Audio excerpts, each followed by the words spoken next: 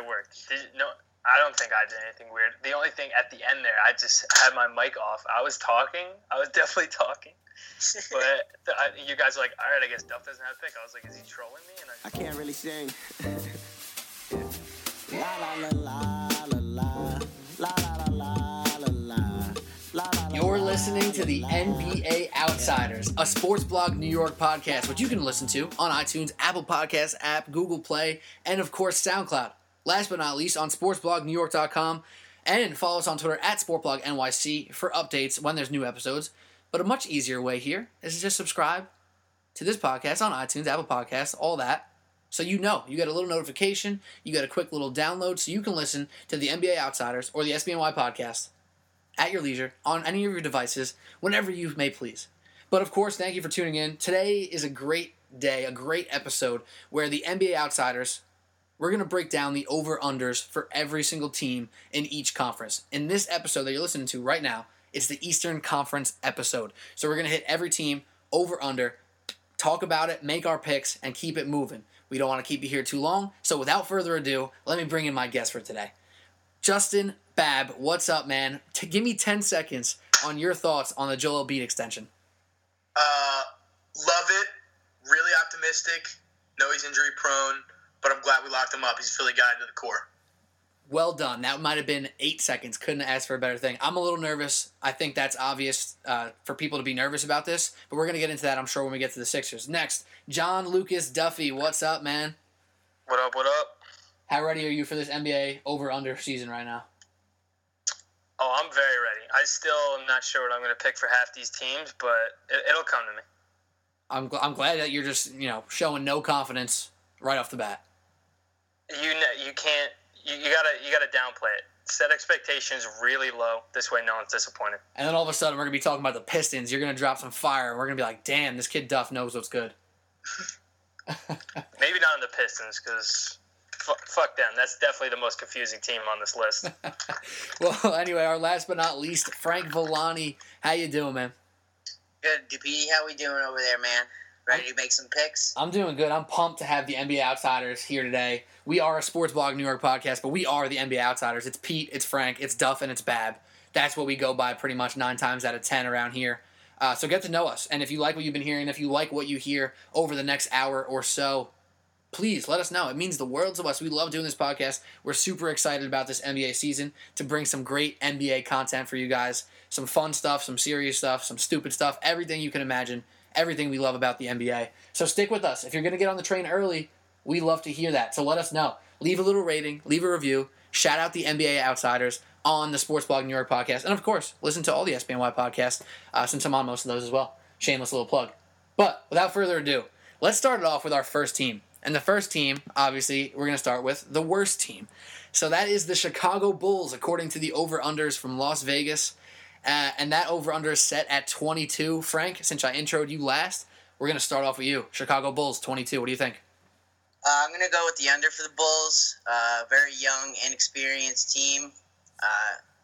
Their only veterans are Robin Lopez, and I don't even know who else. That's how young they are. So they don't really have an established guy yet, and I think it's going to be tough for them to win 20 games without a go-to guy. Duff. Yeah, I'm with Frank on that one. Hopefully Baby Dirk shows us some stuff this year. The finished Dirk. But can we call him that? Yeah, what is it? Frank, you were talking about the other day. Robin Lopez is like 29, but their average age on the team is like 23. I think that was me. So Robin Lopez is the oldest guy on their roster, and he's 29 years old. And they still, with him being the oldest, have a median age of 23. I mean, just listen to these names. They're all young. Like, Justin Holiday's like a veteran for them. Chris Dunn, even though he stayed late in college, Denzel Valentine, same things, Jerry and Grant, they're all 25 and younger. Zach LaVine is still super young. Lauri Markkanen, Bobby Portis, super young, super inexperienced team. Not a lot of success in their pockets. Yeah, I'm for sure taking the under on that one. I'm going to agree with both of you. It sounds like Pete might go with the under too, but I think they're under. They're way too young. Everything Duff and Frank said. It's going to be a growing season for them, but yeah, it's the under for them. Just tank for Michael Porter. It'll be fine. That is what they should do, Duff. They should be tanking for Michael Porter or Luka Doncic because those two guys look like they can be legit NBA talents. But I'm going to go with a slight over on the Bulls. And it's kind of because I think they have a weird group of people who will play hard for Fred Hoiberg. So, with their whole thing of getting young and athletic, and they didn't actually do that over the past couple of years, now they're actually really young and they're kind of athletic. If these players buy into Fred Hoiberg, and this guy's basically coaching for his job with this lack of talent and the lack of success over the past 2 years. So I have a feeling they can put some good games together. They're going to play hard. I think these guys have a lot to prove. Literally everybody I named before has something to prove in this league. Who doesn't? Robin Lopez, yeah, but sure, he's an average player. Everybody else in the team has something legit to prove to the NBA. They're going to play hard. I think they're going to be a slight over, 23, 24, still be in play for the number one pick. But without further ado, I guess we got 3 unders and an over. I'm the only one over on the Bulls. But they're going to be a bad team. They're not going to be a lot of fun to watch unless you're really interested in Finish Dirk, which I'm not comfortable calling him, by the way, Duff. I don't know. Yeah, that's a big cat move. He's been calling him Baby Dirk ever since they drafted him. Oh, Big Cat, Mr. Chicago guy. Yeah, exactly. I love it. And Mitch Trubisky made his debut. Yeah, exactly. Speaking of really teams that are going to be just awful to watch this year, the Hawks. The next team up, over-under set at 25.5. Pretty sure this is going to be the worst team in the NBA to watch this year. So you're going with the under? I'm probably going to take a hard under here. Yeah, I feel like this line should almost be set at 18. This is I just don't see it with this team. But I also don't think there's anything fun to watch because they didn't get a good draft pick last year because they actually made the playoffs. But you got to stay woke on John Collins. I'll take the stride on here, and then whoever wants to go next. I'm gonna grab the slight under. I think 25 wins is actually their sweet spot. I think they're gonna get 25. I think they're gonna win a couple more games than the Bulls. I don't think they're gonna be the worst in the league. And it's basically because the system. They have a true system. They have a true leader in their coach, Mike Budenholzer. I don't think they're going to be absolutely pathetic. They're just going to be really bad. 25 wins, 24 wins. They're going to hit the slight on the Hawks. I'm going to have to agree with you. Slight under, though, not as much as Duff.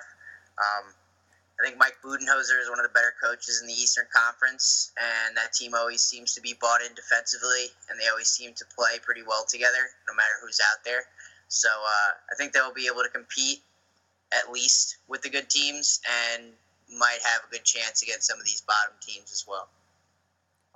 Yeah, in the Eastern Conference, I can see. I'm going to go with the under too. They do have a good coach. He's got a good system in place. He's proven that he can get players to buy in. Schroeder's not a bad player. He's a good player, actually. Bazemore's decent. But, I'm still saying under. I don't think they're going to be the worst in the league, like Duff's saying, but they'll probably be around 23, 24 games. 2 people to stay woke on with the Hawks, and in a good way, is Taurean Prince and their rookie, John Collins. John Collins had one of the better summer leagues out there, pretty quietly, dunking on people, real athletic 4. I think Taurean Prince, he actually earned himself minutes last year in the playoffs. He didn't just get thrown in because they didn't have anybody else, even though, they traded away about as many people as they could, Kyle Korver being the big name that stands out. Taurean Prince earned minutes in those those playoffs. He might be a good second-year rookie here. He's real physical, decent shooter. And you know what's funny, and not to throw shade at my man Babber, the Sixers, too early in this podcast, but people hate on Kent Bazemore's contract, right? So he is, too highly paid. Sure, say it. But he's a guy who plays hard, who plays defense, and he's just an average player. And when you look at some of these contracts, and the one like Joel Embiid, which will come up when we get to the Sixers, at least with Kent Bazemore, he's going to be on the court. He's going to be playing. This team should have some sort of consistency, just consistently kind of bad. Yeah, you can't judge a player by his contract. Bazemore is a decent player. A bunch of players are getting paid big money, just decent average players, but he's a good player. Yeah, I could definitely see him getting traded just because they're tanking anyway. Why do they want to pay him that money? Good point. I mean, a lot of these teams are going to do whatever they can to get picks. I think with this draft lottery changing, people are going to be a little bit crazy about making sure they have good odds in this last draft before they even themselves out. But let's keep this thing moving. We got a bunch of unders on the Hawks, couple slight unders, one hard under. But let's move on to the next team, and that is the Brooklyn Nets. One of the real interesting teams in this year because of their lack of draft pick. They have literally nothing to lose. They have just experience to gain and players to give opportunities to. They have two guys who kind of I look at as revengeful players, right? So Jeremy Lin has been doubted ever since Linsanity. D'Angelo Russell had a horrible upbringing in Los Angeles. Had Byron Scott as a coach. I mean, it couldn't be worse. Kobe's last year was a circus. He messed up on his part. He has a fresh start. He's on a team where he's going to get shots. I'm excited for Jeremy Lin, D'Angelo Russell, and that ragtag team of guards and a couple bigs that they got. But their over-under is 27.5. So, Frank, I'm going to go to you. How do you feel about these Nets? I got the hard over on these Nets. This is my hot take of the over-unders for the Eastern Conference. Does that mean you're locking it in? I'm locking it in hard over for the Nets. I see them winning, possibly 36 to, maybe 40 games on the high end. I know that's easy, but I think the Nets are a playoff team in this Eastern Conference. I think they're going to be able to complete defensively with every team in the Eastern Conference. And, they're young and long. Wow. Anthony Atkinson's a good coach. Wow, who wants to take it from Frank's first lock? Well, I agree with Frank. I'm going with the over on the Brooklyn Nets. They got a long team, even off the bench. They got a couple good defensive players. Lin and Russell, like you were saying, Russell you said it was a terrible situation. I think he'll do a lot better here in Brooklyn. Lin's kind of a wild card, but Ronnie House Jefferson's a good defender. He's long. I'm going with the over. I'm not a hard over. I'm not locking it in, but they're going to win more than 27.5 games. Duff, what do you think? I'm actually going to take the under on this one. I could certainly see if this team plays together for the whole season and everyone buys in that they could hit the over, but I feel like anyone who plays well for them is just going to get traded away so he can get more draft picks. Like if DeMarre Carroll or Rondae Hollis Jefferson or Jeremy Lin, if any of those guys show that they can still play, it's not like the Nets are really expecting anything out of this team. I think they kind of just bought low on some of these guys with bad contracts, and then they're looking to sell high, get some picks. And that's a really interesting point. Let's think about some of these guys on the roster. I think Alan Crabb's a guy who wouldn't be one who gets moved. But if you think about DeMarre Carroll, if you think about a guy like even Trevor Booker or Caris LeVert, like these are guys who have redeeming qualities in the NBA. But the thing with the Nets that kind of weirds me out a little bit, because I really do like some of the pieces on this roster, is they kind of have a logjam in the 1, 2, 3 spot. I mean, I'm going to name all these guys to you, and think about there only being 2, sometimes 3, because some guys can play small forward, but 2 spots on the floor for all of these names. So you got Jeremy Lin, D'Angelo Russell. You got Dinwiddie, who's a nice little young player. Caris LeVert, who people really like, great size, real versatile offensive player. Sean Kilpatrick and Isaiah Whitehead. Like that's 6 guys right there who on the Nets, especially in the realm of being on the Nets, deserve minutes. And then when you're trying to spread minutes around and give opportunities to all these different pieces, there is a chance that no one gets in a rhythm. So it's going to be interesting, like what their rotation looks like, I think. But I'm going to go with Bab and Frank. I got the over. I think they're better than the Knicks, and the Knicks are set at 30, which they're the next team we're going to talk about. I think they compete on defense. I think they compete in general, which is something that you don't see when you watch the Knicks every night. So I like the Nets. I'm excited to watch them this year, and I love that they have nothing to lose. They do not go down in any draft because they don't have a pick. So they got to win the games. They're trying to get better. They got a rookie in Jarrett Allen, who I look forward to watching. I'm going to go with a nice over, not a hard over like Frank. I think they win 30 games, 32 games with a little upside, and I'm excited to see some of their young guys. So if you're high on the Nets because they're better than the Knicks, I'm assuming you're taking the under on the Knicks? Yes. All right, so that's where we're going to start. We'll start that one off. I'll go first since we're segueing in that direction. I said a nice over on the Nets. I'm saying like 32, 33 wins. I think the Knicks are exactly in that range as well. I'm going to take a slight over on the Knicks as well. I can't imagine them winning 28 games. I think I mentioned with the Bulls how they really should be tanking for the top pick because their roster is real young and not good. The Knicks, technically, if you want to be that guy, should be tanking as well. They need to get high picks to make this roster more talented, right? Very simple. But the Knicks don't tank right, and it's just history to prove that they win a few games here, they get a guy hot there, and they're going to win some games. I think the Knicks can score, and the reason why I think the Nets will be slightly better at the end of the day is because the Nets defend, and the Knicks are going to give up 150 a game. I have to disagree with you. I'm going to go under on the Knicks.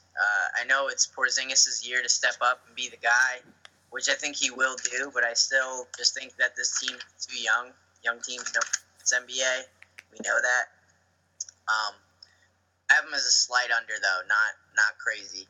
Maybe 1 or 2 games under 30 wins. But, yeah, I don't really see them winning 31, 32, especially with Kristaps Porzingis, still transitioning to being a lead guy. He's not necessarily that guy just yet. So you're not super high on them winning games. Are you excited for watching them grow at all? Like, what players are you looking forward to seeing possibly grow here?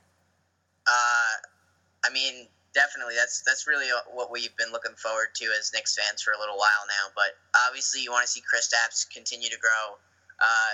You want to see Tim Hardaway grow into his contract because, he's a lot of people will tell you he's not that player right now, but I think he's got a good chance of being a player that's that caliber.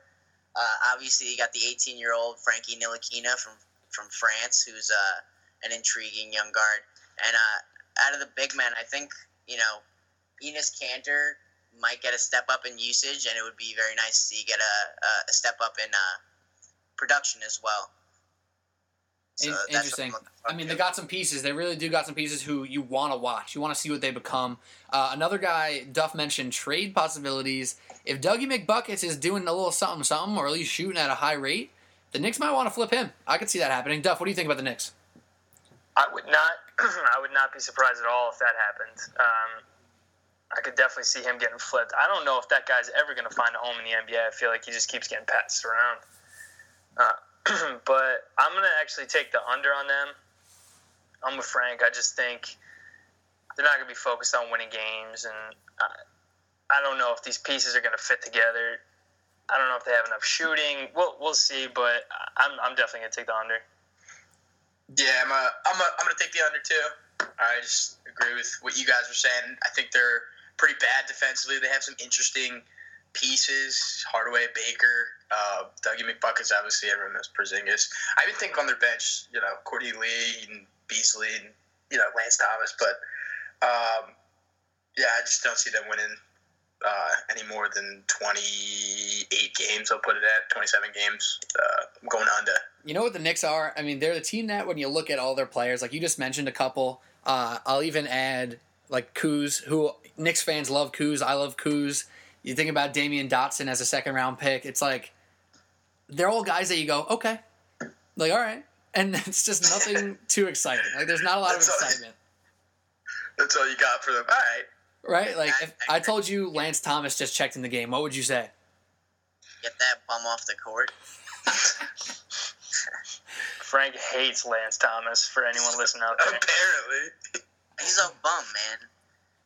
Never's done anything, and I don't know. I guess he's like a nice person. I'm not trying to attack him as a person, but do not like his game at all. He actually seems like a really awesome person, which is unfortunate because his game can be frustrating. He pump fakes literally every time he gets the ball. So frustrating. 2K picks up on that too. Like, even when you play in the My Career, he won't shoot the three until someone's right in his face after he pumped 3 times. Like, all right, thanks, Lance Thomas. Frank's just trying to get his that's why you assist hate him. up. It's just because he sucks in 2K for your My Play. And in real life, he does the same. Like I said, it mimics real life. It's pretty damn accurate in that case right there. Frank's just trying to get his assist up in his My Player. Well, anyway, let's keep moving. We got the Indiana Pacers, 31.5. By the way, Frank, Bab, Duff, all under on the Knicks. I was the only over. I think slight over. I think the Nets are better. Indiana Pacers, on the other hand, 31.5. Bab, I'm going to you first. What do you think about the Pacers? They're going to be – I'm locking them in as an over right there. Oh. Yeah, I'm going to lock them in as an over. I think they have some decent pieces. I've always been high on Oladipo. Like him a lot. So I think he can kind of. I know he's young. I think he can lead a team offensively. He's crafty defensively. He's long. I like him a lot. Thad Young, watched him a lot in Philly. Miles Turner's not a bad center. Right now. But, I'm going to lock them in for the over. I think they'll be a really good defensive team. That's where they'll hold their identity, make a name for themselves, and lock them in for the over. Wow, I can't. I'm honestly floored right now. Yep. Of all the teams, I even expected the Nets to be more excited than the Pacers. I mean, you just shocked me. Can somebody else talk about the Pacers? Duff, I'll go to you. This is the wrong hill to die on. Oh, thank you. The Pacers are going to be ugly. They're going to be disgusting. They're going to be horrible games to watch. Any game they win is going to be about 85 to 75, and it's going to be awful. But I am going to take the over. Having said all that, I will take the over because I do think that they are better than the Knicks and the Nets, and you guys are saying that they might hit the over, and I think it'll be close for those teams, but I think the Pacers will actually clear it by a decent margin. Miles Turner's just going to win them some games on his own. Oladipo's due to go off every so often. I don't think he's as good offensively as Bab says, but yeah, I'm going to take the over. Frank, what do you got on the Pacers? Dumpster fire, under, garbage takes. Booty balls. Yeah, man, that team is no good. I don't believe in Victor Oladipo one bit. The Magic stunk when he was their guy, so I think the Pacers will stink with him as the guy again. I actually like Miles Turner. I'm not as high on Thad Young, and they really don't have good guard play, so for that reason, under, and I'm out on that team completely. Thank God, Frank. I'm with you, man. This roster is weird. It is not very good. I mean, you're looking at Darren Collison as their starting point guard. I think Corey Joseph can win that job. But even still, then you're running out Darren Collison, Corey Joseph, Victor Oladipo, Lance Stevenson. I mean, yeah, people like Bojan Bogdanovic. People like Thaddeus Young. But it's kind of like those guys who I said on the Knicks off the bench. Like, it's like, okay, if I told you Bojan was your starting small forward and the best player was Victor Oladipo, it's like, oh, okay. That's not very good. So I don't think they're a very good team. I think they have a lot of pride. So like they're not going to truly buy into a tank. At least I don't think so.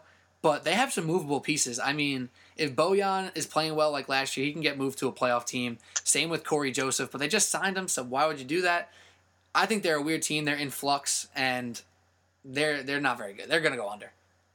I'm shocked, Pete, to hear you talk so harshly about your boy, Bojan Bogdanovic. I mean, it's funny. I used to back Bojan Bogdanovic, Duff, when we started this pod, when we were still in college. So that's before we even, had this pod on iTunes or we're really doing anything even remotely serious. We were just having some fun, like practicing and whatnot.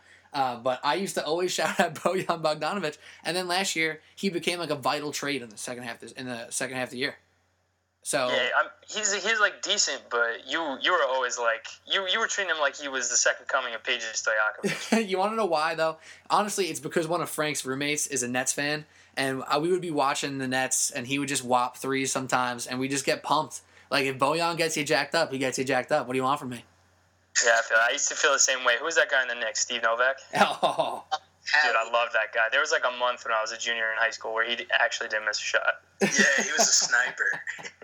I think everybody went through that phase. Like every basketball fan ever looked at Steve Novak and they were like, that guy right there, like maybe I could have been him. So I want him so bad to do well. Like, and it's awesome. He hit threes. He hit some big threes that season, actually. Oh, man, he was good. Like, he actually played a lot of minutes, and then after, 2 years, they were just like, wow, this guy's really bad on everything else. In my recent memory, talking to 2K, he is the lowest-rated player I think I've ever seen in 2K. So. And 2K don't lie, bro. I'll tell you that. And neither is Bab, apparently. I mean, he's going over lock on the Pacers, 31.5. But me and Frank are on the under, Bab and Duff on the over. Like I said, Bab with the lock. Next, the Orlando Magic. I don't think there's too much time to be spent on the Orlando Magic. I'm just going to say this. They have been in the lottery tanking straight up since Dwight Howard left.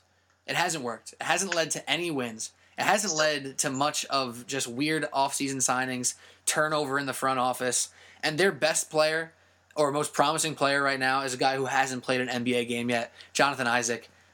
This team is weird. I don't see them fitting together. I don't see them scoring points. Or I'm out on the Orlando Magic. I'm going to say under on the 33.5. But they have a chance at 34, 35. But I'm going to say under.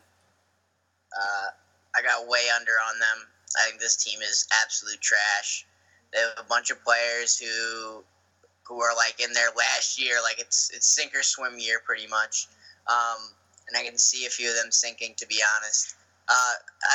Honestly, the most interesting and like cool storyline in the Magic offseason to me, besides Jonathan Isaac, is that like their sponsor is Disney. Like, but besides that, like, get the Magic out of my face is what I'm saying. Yeah, I don't know where they're gonna get any buckets from. Like I'm looking at their team. See, like, I think they got a few buckets. I think they just have no D and no like. Actually, they just have pretty bad at everything. Yeah, like I don't know. Like I'm under on them too. I think that's a little high their line, and they're just a weird team that's not going to be good at all. They're going to be under. Yeah, they won 29 games last year. I have no idea how they got 4.5 games better from last year to this year. I guess Aaron Aflalo and Jonathan Simmons are going to be crushing it this year. But I'm for sure with you guys. Let's hit the under and then pretend we never talked about the Magic, please. Duff, take us to our next one. Next one. I said it before and I meant it. This is the weirdest line to me. Like, it's nowhere near the Magic, and it's not really close to the Sixers. This line is just a no man's land compared to the other teams. And I could see trades happening with this team. I could see Reggie Jackson getting moved. I could see what the hell is the guy's name from the Celtics? This is Avery Bradley. Yeah, Avery Bradley. Jesus, that was bad. Yeah, I could see him definitely getting traded to a contender. He's probably the best perimeter defender in the league. So I'm going to take the under. I feel like there's some trades that are to be made for this team. No, you're Duff, sorry. So I just doubled down on your little brain fart. I just had one. Bab, what do you think about the Pistons? Yeah, I agree with Duff. I mean, Reggie Jackson is kind of their best player, I guess, and he's not anything too special, I don't think. There was high hopes for him coming when he was back up in OKC, but he's never really done anything to prove himself as a starter. Not too high on anybody else on that team. So you're under? Under. Frank, are you under? Actually, I'm going to take the over. Oh. I think this is Stan Van Gundy's year to save his job. I like Stan Van Gundy personally, so I believe he might be able to do it. I think Luke Kennard's an interesting pickup for them. He could be an unselfish guard they need to help Andre Drummond get to the level of play he needs to be at, that we all think he should be at. And I think Stan Van Gundy will MacGyver that situation. So I'm going to take a slight over, very slight. I'll give you a point for just putting the word MacGyver in a sentence, and it made a lot of sense. And I'll give you 2 points for knowing who MacGyver is. Hell yes. I'll say this about the Pistons, though, because I don't want to spend too much time here. The only way I see Reggie Jackson having a good year is if Avery Bradley just takes all the defensive pressure off Reggie Jackson. Like, if the Pistons and Van Gundy tell Reggie, just don't even worry about defense that much, just like try to ball out on offense, maybe he'll have a good year and it'll work. But I don't have a lot of faith in Andre Drummond to be like a truly impactful winning basketball player in this league yet. Like, he's still super young, so like, I don't know. I kind of think he's overrated right now. I don't think he's very good. He's not very good on defense other than rebounding. I think this team is just doesn't fit well. I like Luke Kennard as well. I don't see it. I'm going to go under. I think they're 36, 37. All right. Now, Bab, we got to go to you first. You know that we got to hear from you. This next team, Philadelphia 76ers, line set at 41.5 games. How many games they win last year? 28. So for them to hit the over, they have to win 14 more games than they won last year. That would be a historic leap. What are you thinking here? I'm thinking over. I do think they got 14 games better because I'm very optimistic that Embiid's going to play at least half the games. Oh. I think Simmons coming back. I mean, yeah, he's a real special talent, obviously. I mean, maybe it's not obvious, but to me, it is. Watching him kind of do what he does, sees the court extremely well. He's just spectacular with the ball in his hands. I think they got 14 games better. I'm taking the over. Who cares about Embiid's big-ass contract? He's going to earn it. He's going to be worth it. They're winning 45 games. Wow. I mean, I love your confidence. No hesitation on that pick. I enjoy your take on that, and I hope, I really actually hope you're right.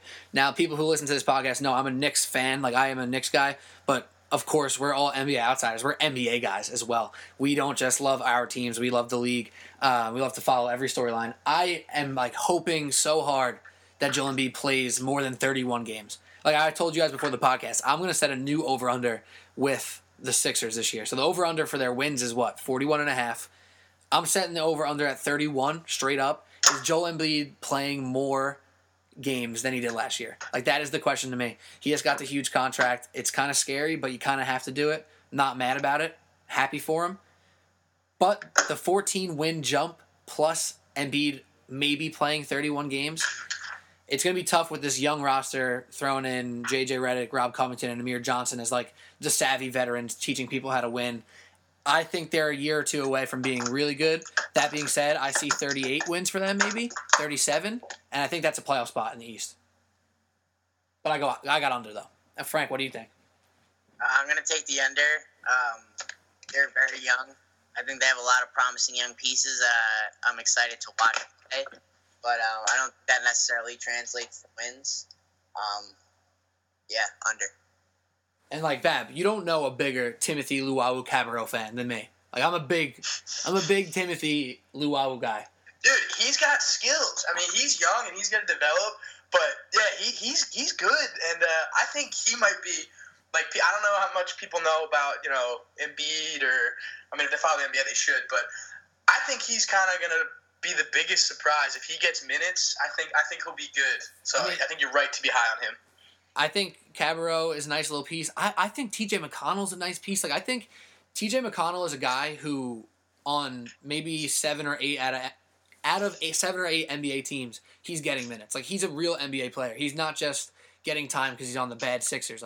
He's actually decent at basketball. Robert Covington, really checks out as a defender with advanced metrics, and he shoots a lot of threes, and he's not very good at it, but he'll make some. You got guys that are good NBA players, or they are NBA players is the point. That's why I think their floor is actually pretty decent this year with or without Embiid. I think their floor is 36 wins, but getting above 40 is really challenging.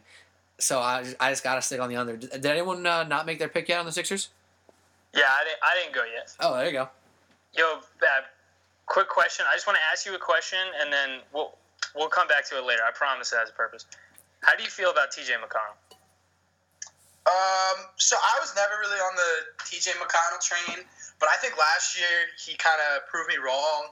I like him. I'll just say that. I'll keep it short. I like him.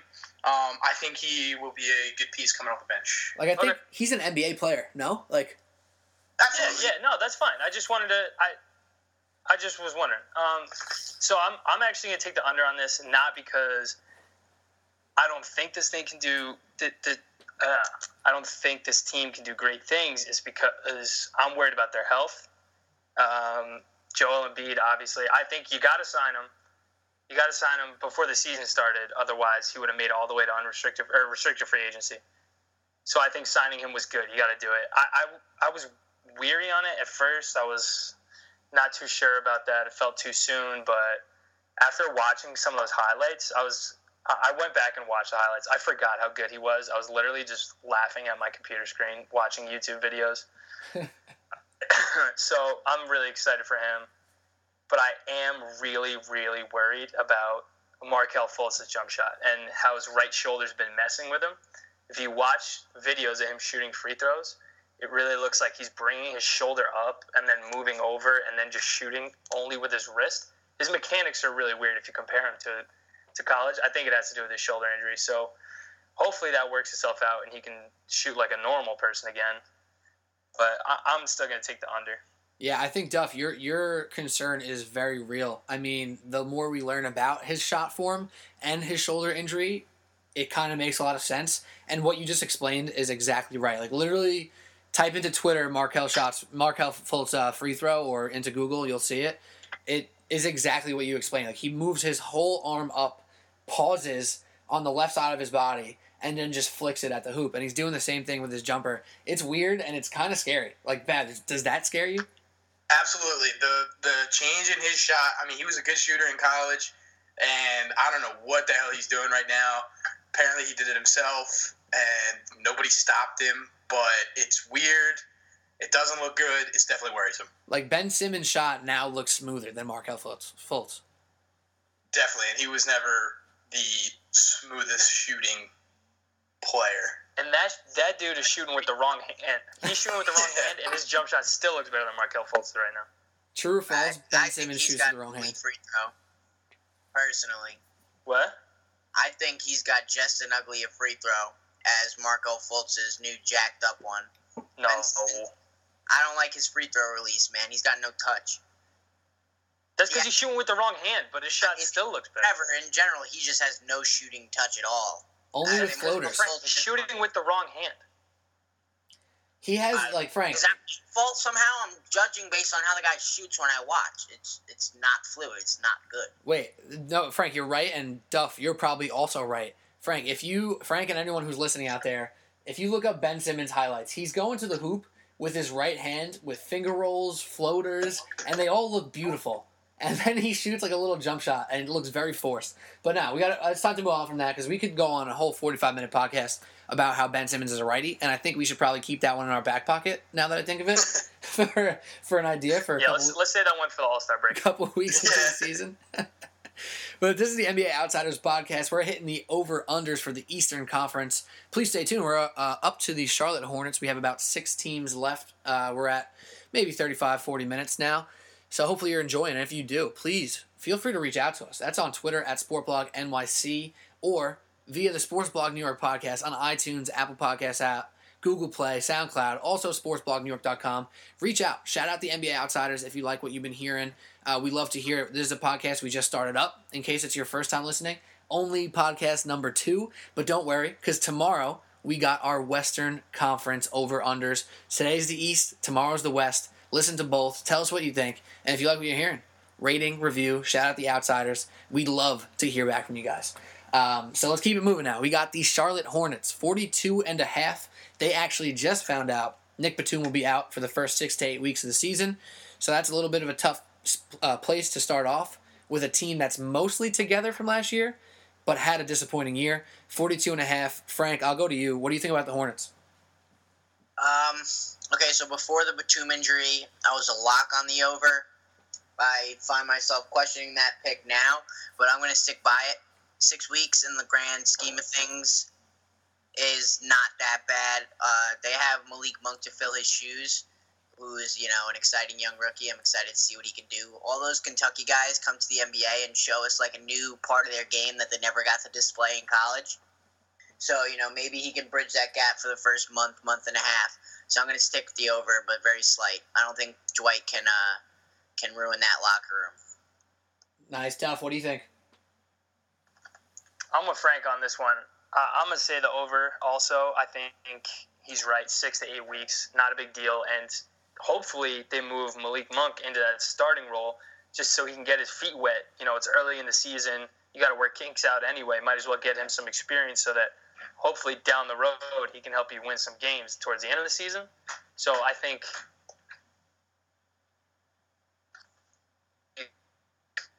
we lost Duff there for a second. Yeah, it sounds like we lost you, Duff, for a second, but that's okay. I'm gonna pick up where you left off there for a second. Malik Monk is a guy who may benefit from some added usage in the beginning of the season, because I think ideally, if the Hornets want to have a good season, right, like the Hornets want to be a 6th seed, which is very possible for them, they kind of need Malik Monk to produce. But what's Malik Monk's best role? I think we could probably all agree, especially at this young in his career, is 6-man. So if he can get a little rhythm going as a starter while Batum's out, if he's going to start, I'm not sure. get in a rhythm, and then Batum comes back, move him to the 6-man, and he could really dominate second units. That can be an exciting dark horse Rookie of the Year run for Malik Monk. I'm not saying that is my pick, but dark horse can be fun. A guy who I actually like on the Hornets this year might sound a little crazy, but I think Frank Kaminsky can have like a sneaky good year for the Hornets. Chill. With his, you're all out on Frank Kaminsky? I'm definitely slightly out. I'm definitely more out than I am in. I hear you, because he moves kind of weird. It seems like he's just not quite there, not quite good enough. But I think he can really shoot and stretch the floor. And I think he's going to be a better rebounder just by being in the league. And Cody Zeller, by the way, is a guy who really impacts the Hornets a lot. Like, Dwight Howard's all fun and dandy, I guess, to hopefully not ruin the locker room.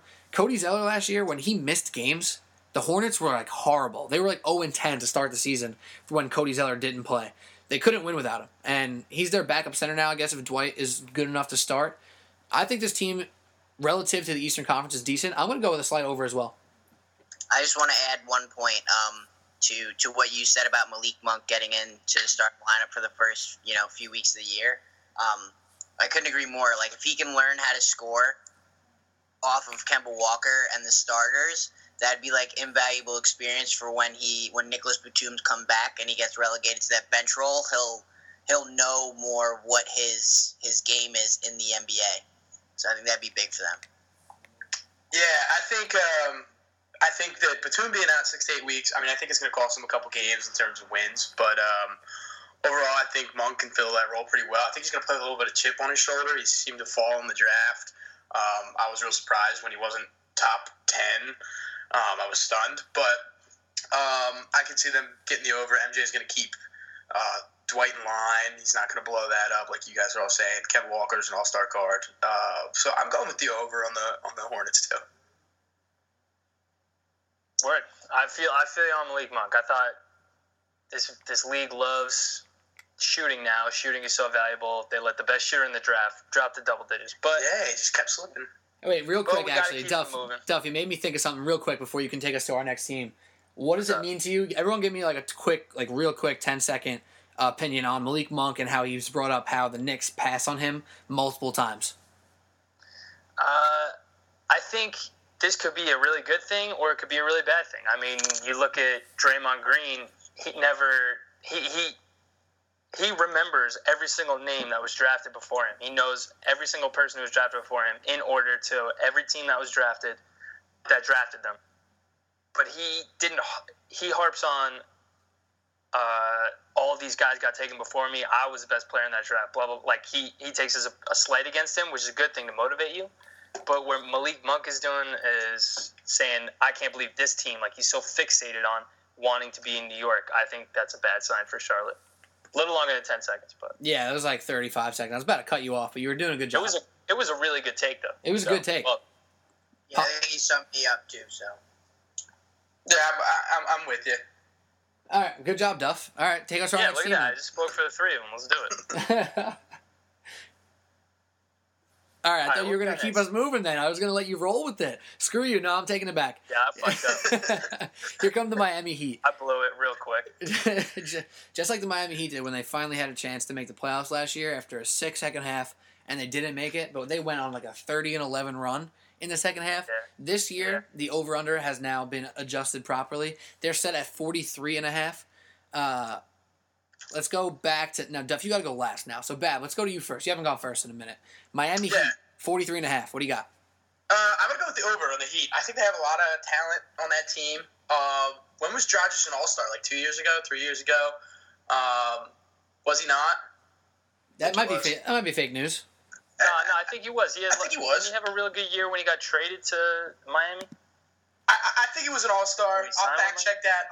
Eventually. But I think he's a good player. I think Waiters can be a good player if he stops thinking that he's the best player and just kind of accepts his role and what he can do. Yeah, maybe Winslow. You watch your damn mouth when you talk about Dion Waiters like that. Listen. That's just. I'm just gonna move on. Hassan Whiteside. Okay, not too high on him. I know he's a good player. Kind of just annoys me. And then coming off the bench, Olnick's not bad. Tyler Johnson's an interesting player. But, yeah, I think they got a lot of talent, and I think they're going to hit the over on that. I think they could get hot. I got two things for you, Bab. Give it to me. We don't fact check on the NBA Outsiders podcast.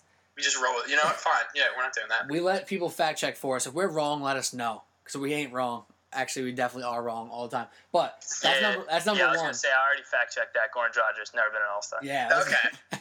He had a good year. He had a really good year. No, he for sure did. I knew what you were talking about. You had me convinced. I bet you had some. I bet people would have left this podcast and be like, "Yeah, you know, Goran Dragic was an All-Star." Number two is Goran Dragic. He's going to be like a second ballot Hall of Famer. Watch. To number two, Bab, is that you have no right to not like Hassan Whiteside. You have no right. Loud, funny, goofball center. Listen, he's not mine. He's not my loud, funny goofball center. He's Miami's, and it just pisses me off. There's only enough room for one of them in the Eastern Conference, and he's on my team.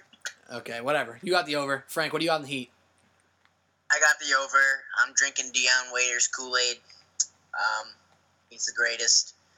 I like Hassan Whiteside. I think they're going to make this is going to be their year to, make their hard push for the playoffs. So I'm going to take the slight over for the Miami Heat. Duff, what do you think? I think slight over as well. This team ended last season on fire, 30-11. But the one thing that does concern me about, there's some definitely good stuff to take away from that. They were spacing the floor better. They were shooting the ball better. And in today's NBA, that's what you got to do. But they started to play a lot better as soon as their top draft pick from last season got hurt. As soon as Justice Winslow got hurt, they started to play better. So it'll be interesting to see how they work him back into it. I think he's a smart kid. He's a good player that he'll buy in. And if I'm him, I didn't do anything this summer but shoot corner threes. So hopefully he did that. And they can hit this over. Hopefully. I disagree with you guys on the over, but I think I agree with you guys more or less about the team. I think they are a slight under. I look at this team. I think they have talent top to bottom. They don't have any studs on the roster, but Goran Dragic, very good, like B+. They have a lot of B+. And I think end of the day, they'll have a little ups and downs, maybe a good run like they did last year. Very solid bench, even if you think Tyler Johnson, Wayne Ellington, Josh Richardson, Olenek, and even Bam Adebayo is a rookie who Frank kind of got me onto. He looked good in Summer League. I think they're a decent team. They're definitely a playoff team, but I see them as 500. Like, they kind of just look 500 to me, 41, 42 wins, maybe 43. I'm gonna say slight, just a soft little under. So let's keep it moving. We got the Milwaukee Bucks. We're coming into the Big Five. Because let's be real. We got the Bucks, the Wizards, the Raptors, the Cavs, and the Celtics left in the Eastern Conference. That's the Big Five. Like, it's not even close. Those are the best teams in the Eastern Conference, and the Vegas over-unders show that off the bat. So the Milwaukee Bucks are the next team, according to Vegas, just below the Wizards, and they're at 47.5. This is perhaps one of the longest teams of all time, with one of the most interesting and explosive and dominant players we may see in the NBA history. Like, Giannis Antetokounmpo has the opportunity to be a lifetime legend for what he can do on the basketball court. But he's still super young. This team isn't absolutely loaded from top to bottom. They're kind of very good with an awesome player. So there's an interesting team, 47.5. Duff, let's go to you. What do you think? All right, wait. I have to defer to Bab here, and I promise I have a good reason for it. Bab, you go first, please. Do you want me to say what I think you want me to say? Yeah, I think I want you to say what you think I want you to say. All right, so listen, they're a good team with a once in a lifetime player. Antetokounmpo is amazing. Him alone is going to make me say over. I want to say the under so bad because I hate Matthew Dellavedova. That guy grinds my gears, but I'm going with the over. They have a really special talent, and they have the Rookie of the Year from last year. There's good pieces there, so I'm going with the over. All right. So what do you got? Does everyone remember when I asked Bab what he thought of T.J. McConnell? Yes. Oh my God. So do me a favor, everyone. Do me a favor and just try to find one single difference between T.J. McConnell and Matthew Dellavedova, besides the fact that one's Australian and one's not. Well, see that's. Find me one single difference. I found the problem here. Bab's a continentalist. Yes, he's just so. I just want everyone. The one takeaway to take away from this episode: Bab is a hypocrite. He doesn't like Hassan Whiteside because he's too loud and he's big on social media. Oh, wait, Joel Embiid's the same exact person. He doesn't like T.J. McConnell he doesn't like Matthew Dellavedova because he's gritty and he doesn't think he's good enough to be in the NBA. T.J. McConnell, literally the same person. That's, I guess you're right. There's a recurring theme right there that if they're not my guys, I don't like them. Also, Duff. Typical Philly. There's there's actually a real big difference between Embiid and Hassan Whiteside. Embiid's better. No, Hassan Whiteside plays like 70 games a year. Yeah, Hassan Whiteside has definitely been way more valuable so far. Man, Hassan Whiteside actually got the numbers to back it up. Yeah, he played 30 minutes a game last year, bro. Embiid's numbers when he plays, they back it up. I'm citing minutes over here, man. I'm citing minutes. Whatever. We'll see. We'll see. Talk to me when this season's over and Embiid won MVP. It's like that's a pitcher on the baseball team that never hits, and then the coach lets him get a pity at bat, and he gets a hit, and he's like, "Yeah, you see how good I did right there?" Everyone's like, "Yeah, buddy, you did real good." You just gotta appease the guy who's played 20 games well, whatever. All right, wasn't that you in high school? What was your only at bat? It was like a grand slam. I had one at bat in high school, and I popped up to the pitcher, so it definitely wasn't a grand slam. Yeah. Oh no, you gave up a grand slam.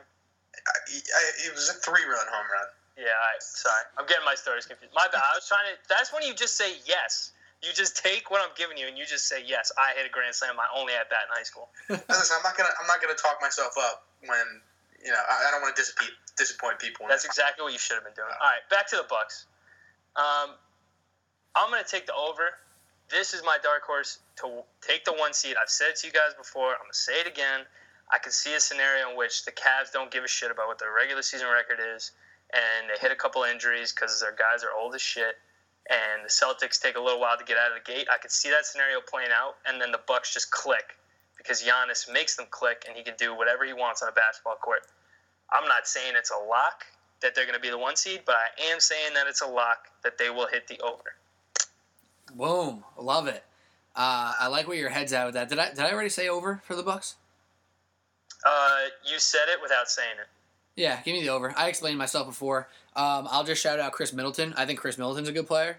He is a guy who plays on both ends. When Jabari Parker was playing and Middleton was hurt, Bucks were average. Jabari went down, but Middleton came back, and they were a good team. I really like him. Rookie DJ Wilson, check him out. And Thon Maker might be unleashed this year. Something to watch with the Bucks. Frank, what do you got? I got the hard over on the Bucks. I see them winning 55 games this year, personally. Whoa. Big on Giannis. I think he's my MVP pick for this season coming up. So high expectations for the Bucks. Also, Jason Kidd, really good coach. I love it. All right, so we got 4 overs on the Bucks. I think that's the only team we all got overs for. I'm checking the list real quick. I'm checking it only once. We don't check twice on the NBA Outsiders podcast. Yeah, that's the only team we all have the over for. So we could all look real smart or real stupid. We shall see. On to the next one. The Washington Wizards set at just a half game over the Bucks. 48. John Wall, Bradley Beal.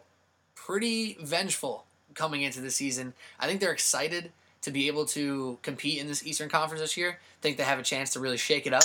And what do you guys think? Let's go to Bab. What do you think? Yeah, I really like the Wizards. I mean, I like Wall. I like Beal.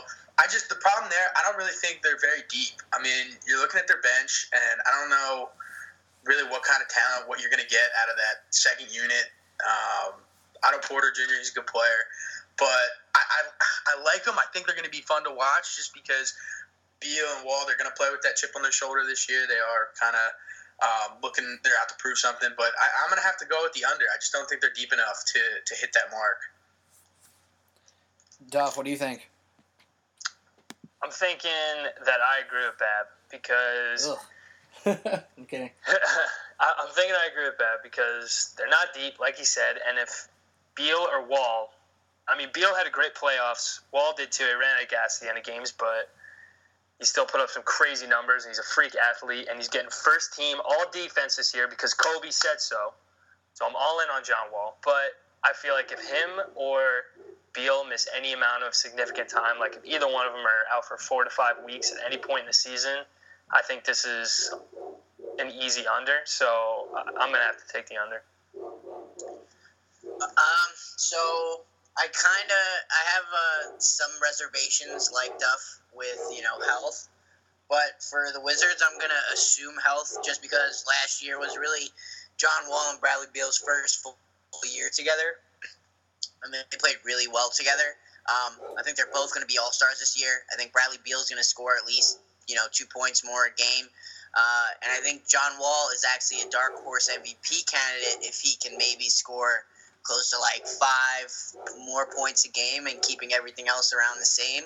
That would be very impressive to post for an entire season. I'm high on the Washington Wizards.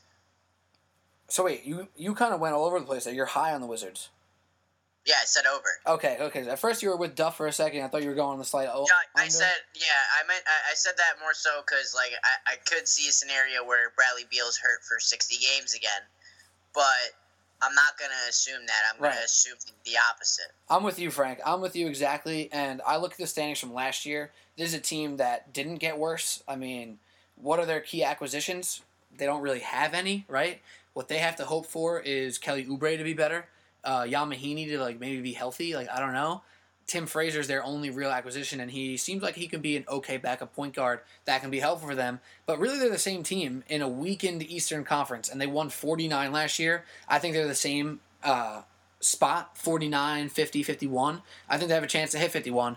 But I definitely like the over on the Wizards. John Wall, Bradley Beal, going to have very strong years, and they're excited to make a playoff run. But I think they're going to have something to prove throughout the regular season. Slight over, 50-51. All right, let's keep it moving. I love the pace here. We're at about 55 minutes. I'm not really exactly sure, but around that. Doesn't matter. We have 3 teams left, and we got 3 good teams to talk about here. So the first one is the Toronto Raptors, 48.5, just a half game over Washington. Kind of would have expected them to be slightly below Washington, but last year the Raptors, quietly, because that's what they are now, they had 51 wins, the same as the Cleveland Cavaliers. It's a team people don't get too excited about, guys. I don't know where you guys stand, but it's also a number that seems very fair. So, Frank, I'll go to you. What do you think about the Raptors? This is a weird team because we've we know their ceiling. We've seen their ceiling in the playoffs. We know they're never really going to compete for an NBA Finals if they continue to do what they're doing. But year in and year out, they are a very, very good regular season team. For that reason alone, I'm going to hit the over. They usually are pretty healthy. They have a bunch of good role players still. DeMar DeRozan, I think it will continue to improve. I don't see why he wouldn't. He was like a different player after being on that Olympic team last year. So, I'm excited to see him keep taking strides towards being like a dominant 2 in this league. I think he could be one of the better 2 shooting guards in the entire league this year. So, regular season, I'm high on the Raptors. Probably like 50 wins. Duff, what do you think? Yeah, I'm actually going to take the over on this team too. Definitely expect absolutely nothing from them in the playoffs, per usual. But this team, they shot a lot of long to mid-range 2s last year, and so far in the preseason, it looks like they've been embracing the three-point shot more, which is good for just style of basketball right now, but I'm worried that they don't have a lot of great three-point shooters to actually execute on that strategy. But I think they got good enough players to figure it out. I'm going to take the over. I feel like they're going to hit 50 games. Bab? Yeah, I'm going to agree with both of them. I'm going over. They're always a good regular season team. I think Serge Ibaka is one of the better, help defenders, rim protectors in the league. DeRozan had a fantastic year last year. I think he's going to continue to get better. They're gonna win more than 50 and a half games and then get bounced in the first or second round. Wow. I mean, you guys are all right about not playoff team. I'm really shocked you all got on the over there. I'm on the under. I think it's a slight under. I agree with you guys overarching that they're going to be a good regular season team. I think 46, 47, 48 is their range. So that's why I'll take the slight under. The only way, my caveat for the Toronto Raptors, is if DeMar DeRozan can even become an average three-point shooter. If he was average at shooting threes and shot them at an average clip, average amount, he would be a way better player. Over the course of 82 games, where he is getting buckets all day, if he turned just a small portion of those into three-pointers, it would be absurd how many more points he would score and how much more efficiently. I saw a stat in a Kevin O'Connor article, and I don't know exactly, number for number what it was, but it was something like if he would have taken maybe 80 more shots at the rate that he shot at threes, which was like 28%, which is horrible, he would have scored the same amount of points in like 80 to 100 less shots or something like that. So basically, the stat proved that DeMar DeRozan needs to shoot threes. Even if he shoots it at 30%, 33%, shooting the threes will help his game out tenfold because he has a clean jumper. It's not like it has a broken form. He needs to shoot three-pointers. His efficiency will skyrocket, and he'll actually be a lead two guard in this league because right now he's below the top tier because he's not great defensively and he's inefficient with those long twos. Like, he needs to shoot threes. It's really simple to me. Yeah, Pete, I actually read that same article that you're talking about. That was what made me think if they just shoot more threes, it'll be better. They shot 41% on two-pointers between 16 and 24 feet, and it equates to 0.82 points per shot. And then if you only shoot 27% from three, you get the same points per shot. So they could drop their field goal percentage by 13%, but they still get the same amount of points. So if they can just shoot 30% from three, they'll score a lot more points. That's what I'm saying, man. And I knew my numbers were slightly off, but that was the gist of it. I think the point For sure. that we were trying to make is definitely across, even if the numbers are slightly off. I tried to pull up the Kevin O'Connor article on the Ringer. No, I got it right in front of me. Those are the numbers. Oh, you got it for sure. Good for you. Yeah. Look at you fact checking. I like it. I got it, dude. Because I read this a few days ago too, and I really thought it was interesting. Super interesting, and just chuck some threes tomorrow, man. You have a shot, just shoot it. So listen to Shea Serrano. Speaking shoot of or shoot, man. Have you learned anything? Right? Guy definitely doesn't follow Shea Serrano on Twitter. Let's move on to the next team. So we got 3 overs, and I'm the only under on the Raptors. So now we have the Cleveland Cavaliers. Obviously now only the Cavs and the Celtics remain in this Eastern Conference over-under. But the Cavs and Celtics might be the most interesting. The saving the best for last. Bab, I want to go to you. Cleveland Cavaliers, 53.5. What do you think? Yeah, they're going to be my second lock for an over, man. I think that Dwayne Wade reuniting with LeBron is really going to be something special to watch. Doesn't even matter when Isaiah Thomas comes back because I think Derrick Rose is going to be able to fill his spot nicely. They have a pretty deep bench, I think, in my opinion. They have the experience. They've been in the postseason so much the last couple of years. I see them winning between 58 and 60. I wouldn't be surprised if they hit 60 games. So I'm locking them in at the over.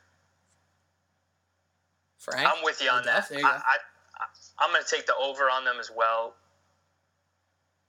I don't like betting against LeBron James. I'm just going to say it. Even if it's in the regular season, I think they got a lot of older guys who are hungry. When LeBron's with Dwayne Wade, I think all they care about is winning.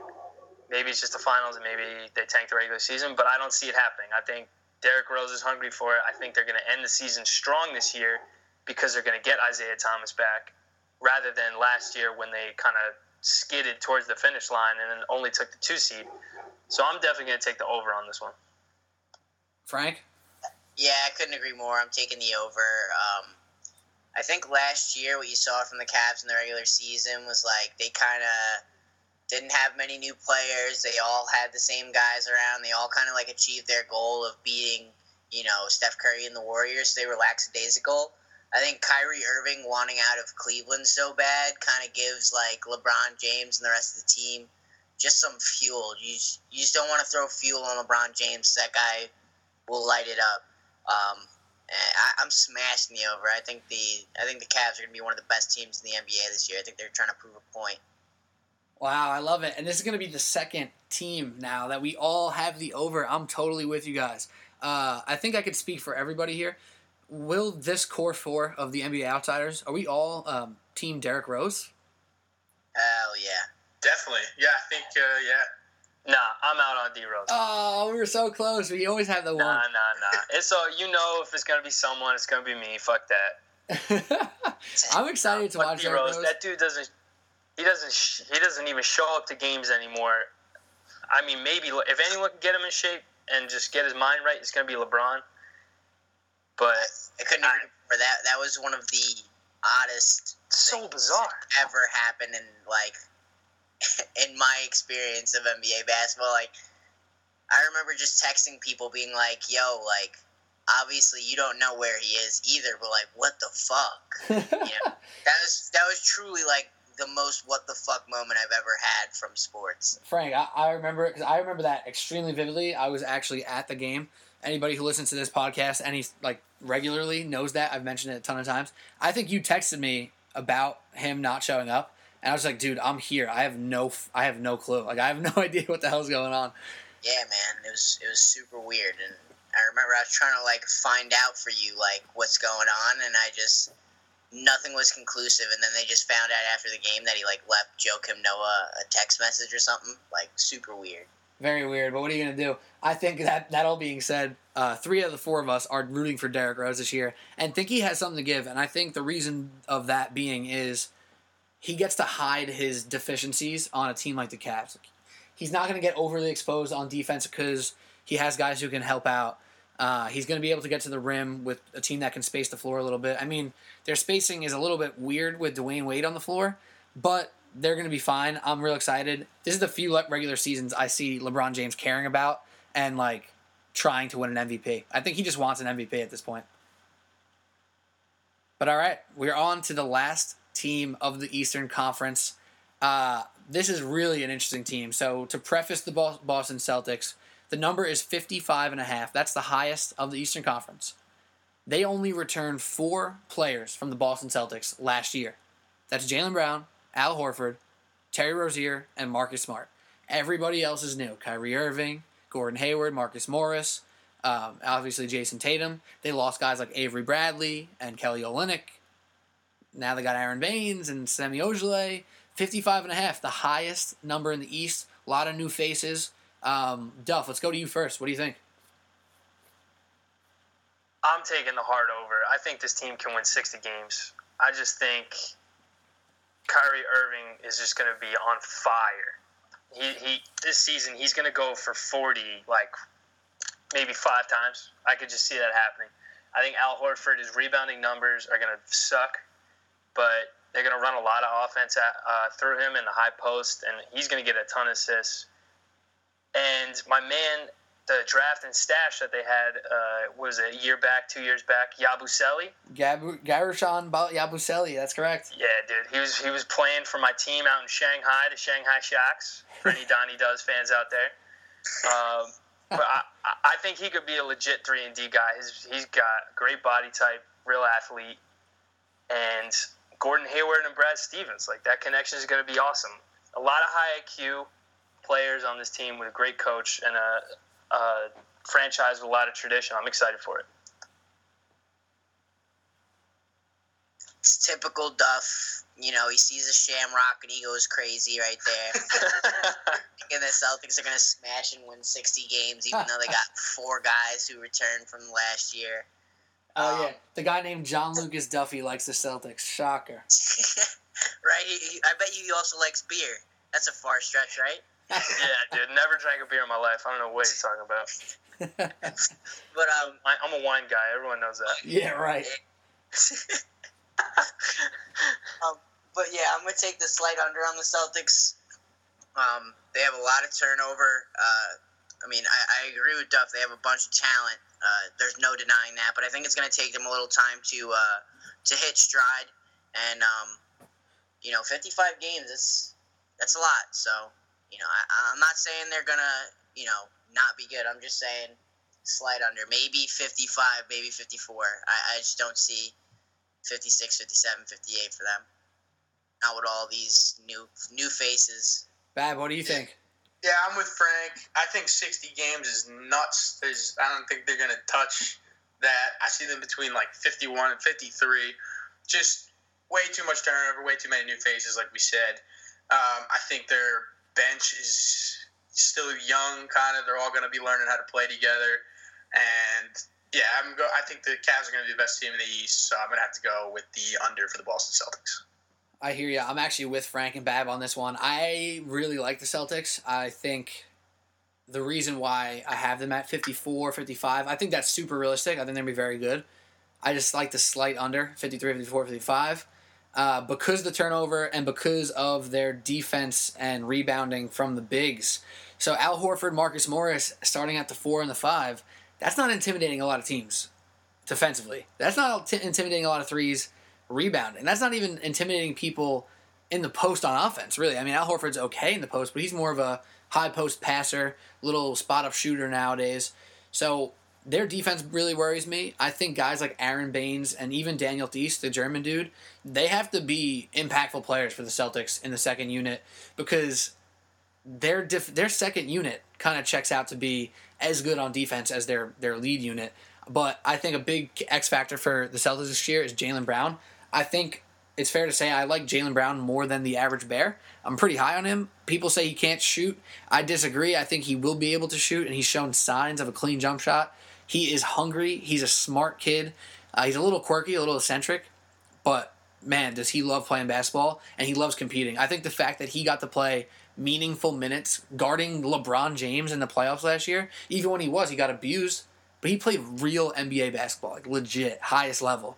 Second year, coming in back into the league, I think he's going to be a confident player this year, playing next to Kyrie and Gordon Hayward. I love it. They're going to be so fun and interesting to watch. But that all being said, I'm high on the Cavs this year. I like Cavs at 55, 56. I like the Celtics at 54, 55. And that's what I'm going with, under. I just want to come back in on Celtics here. I think Aaron Baines is definitely going to grab those rebounds. The dude is huge.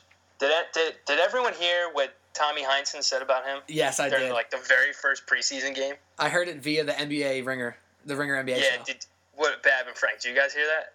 Was it about 30-inch vertical? No, this is about his 30-inch something, not his vertical. What? Whoa. So Yeah.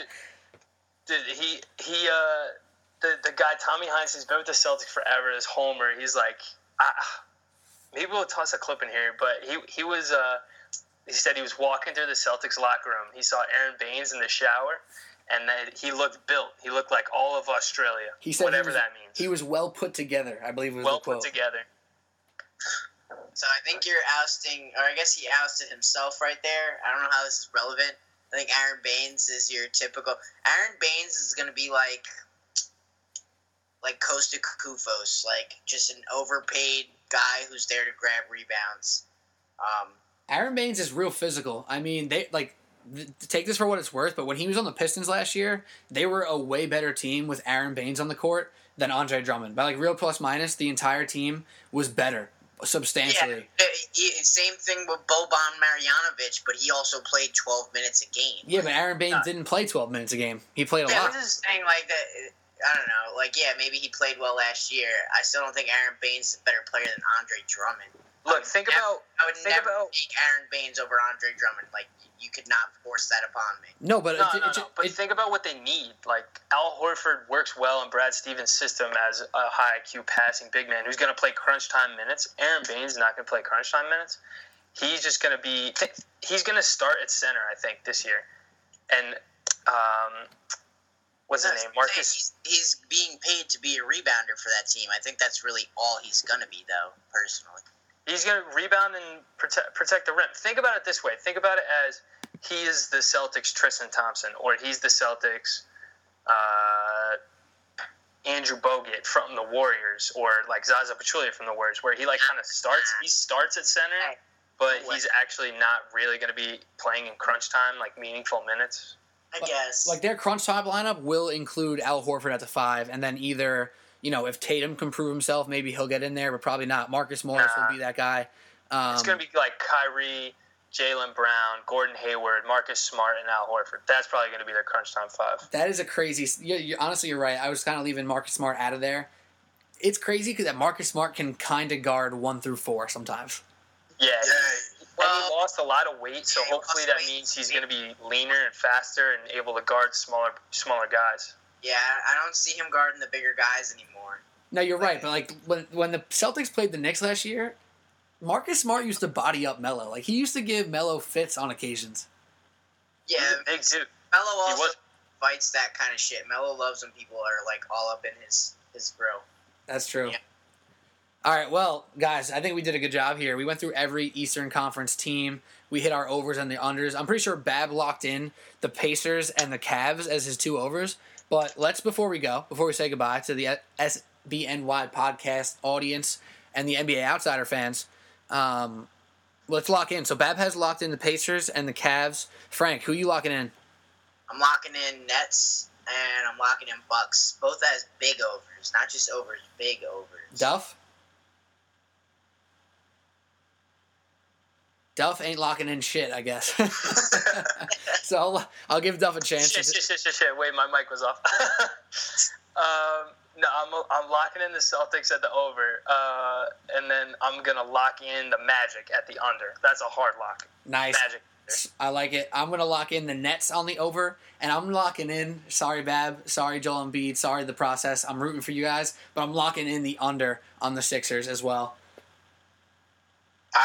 Listen, I'll be happy to prove you wrong, but we'll wait and see. I'm not putting money on it, so I hope I'm wrong too. But I just think I'm right. Sorry. I feel you. Well, this is the NBA Outsiders podcast. Hopefully, you guys stay tuned for tomorrow's episode. We're going to do the Western Conference. I think this one went well. Did you guys have fun? Yeah, that was a good one. Loved it. Always having fun when we're talking NBA, bro. That's what it is. This is the NBA Outsiders podcast. I'm Pete Kennedy for Frank Villani, Justin Babb, and John Lucas Duffy. Hopefully you enjoyed. Don't forget to subscribe, rate, and review, and come back for tomorrow. Western Conference over-unders, and tell your friends.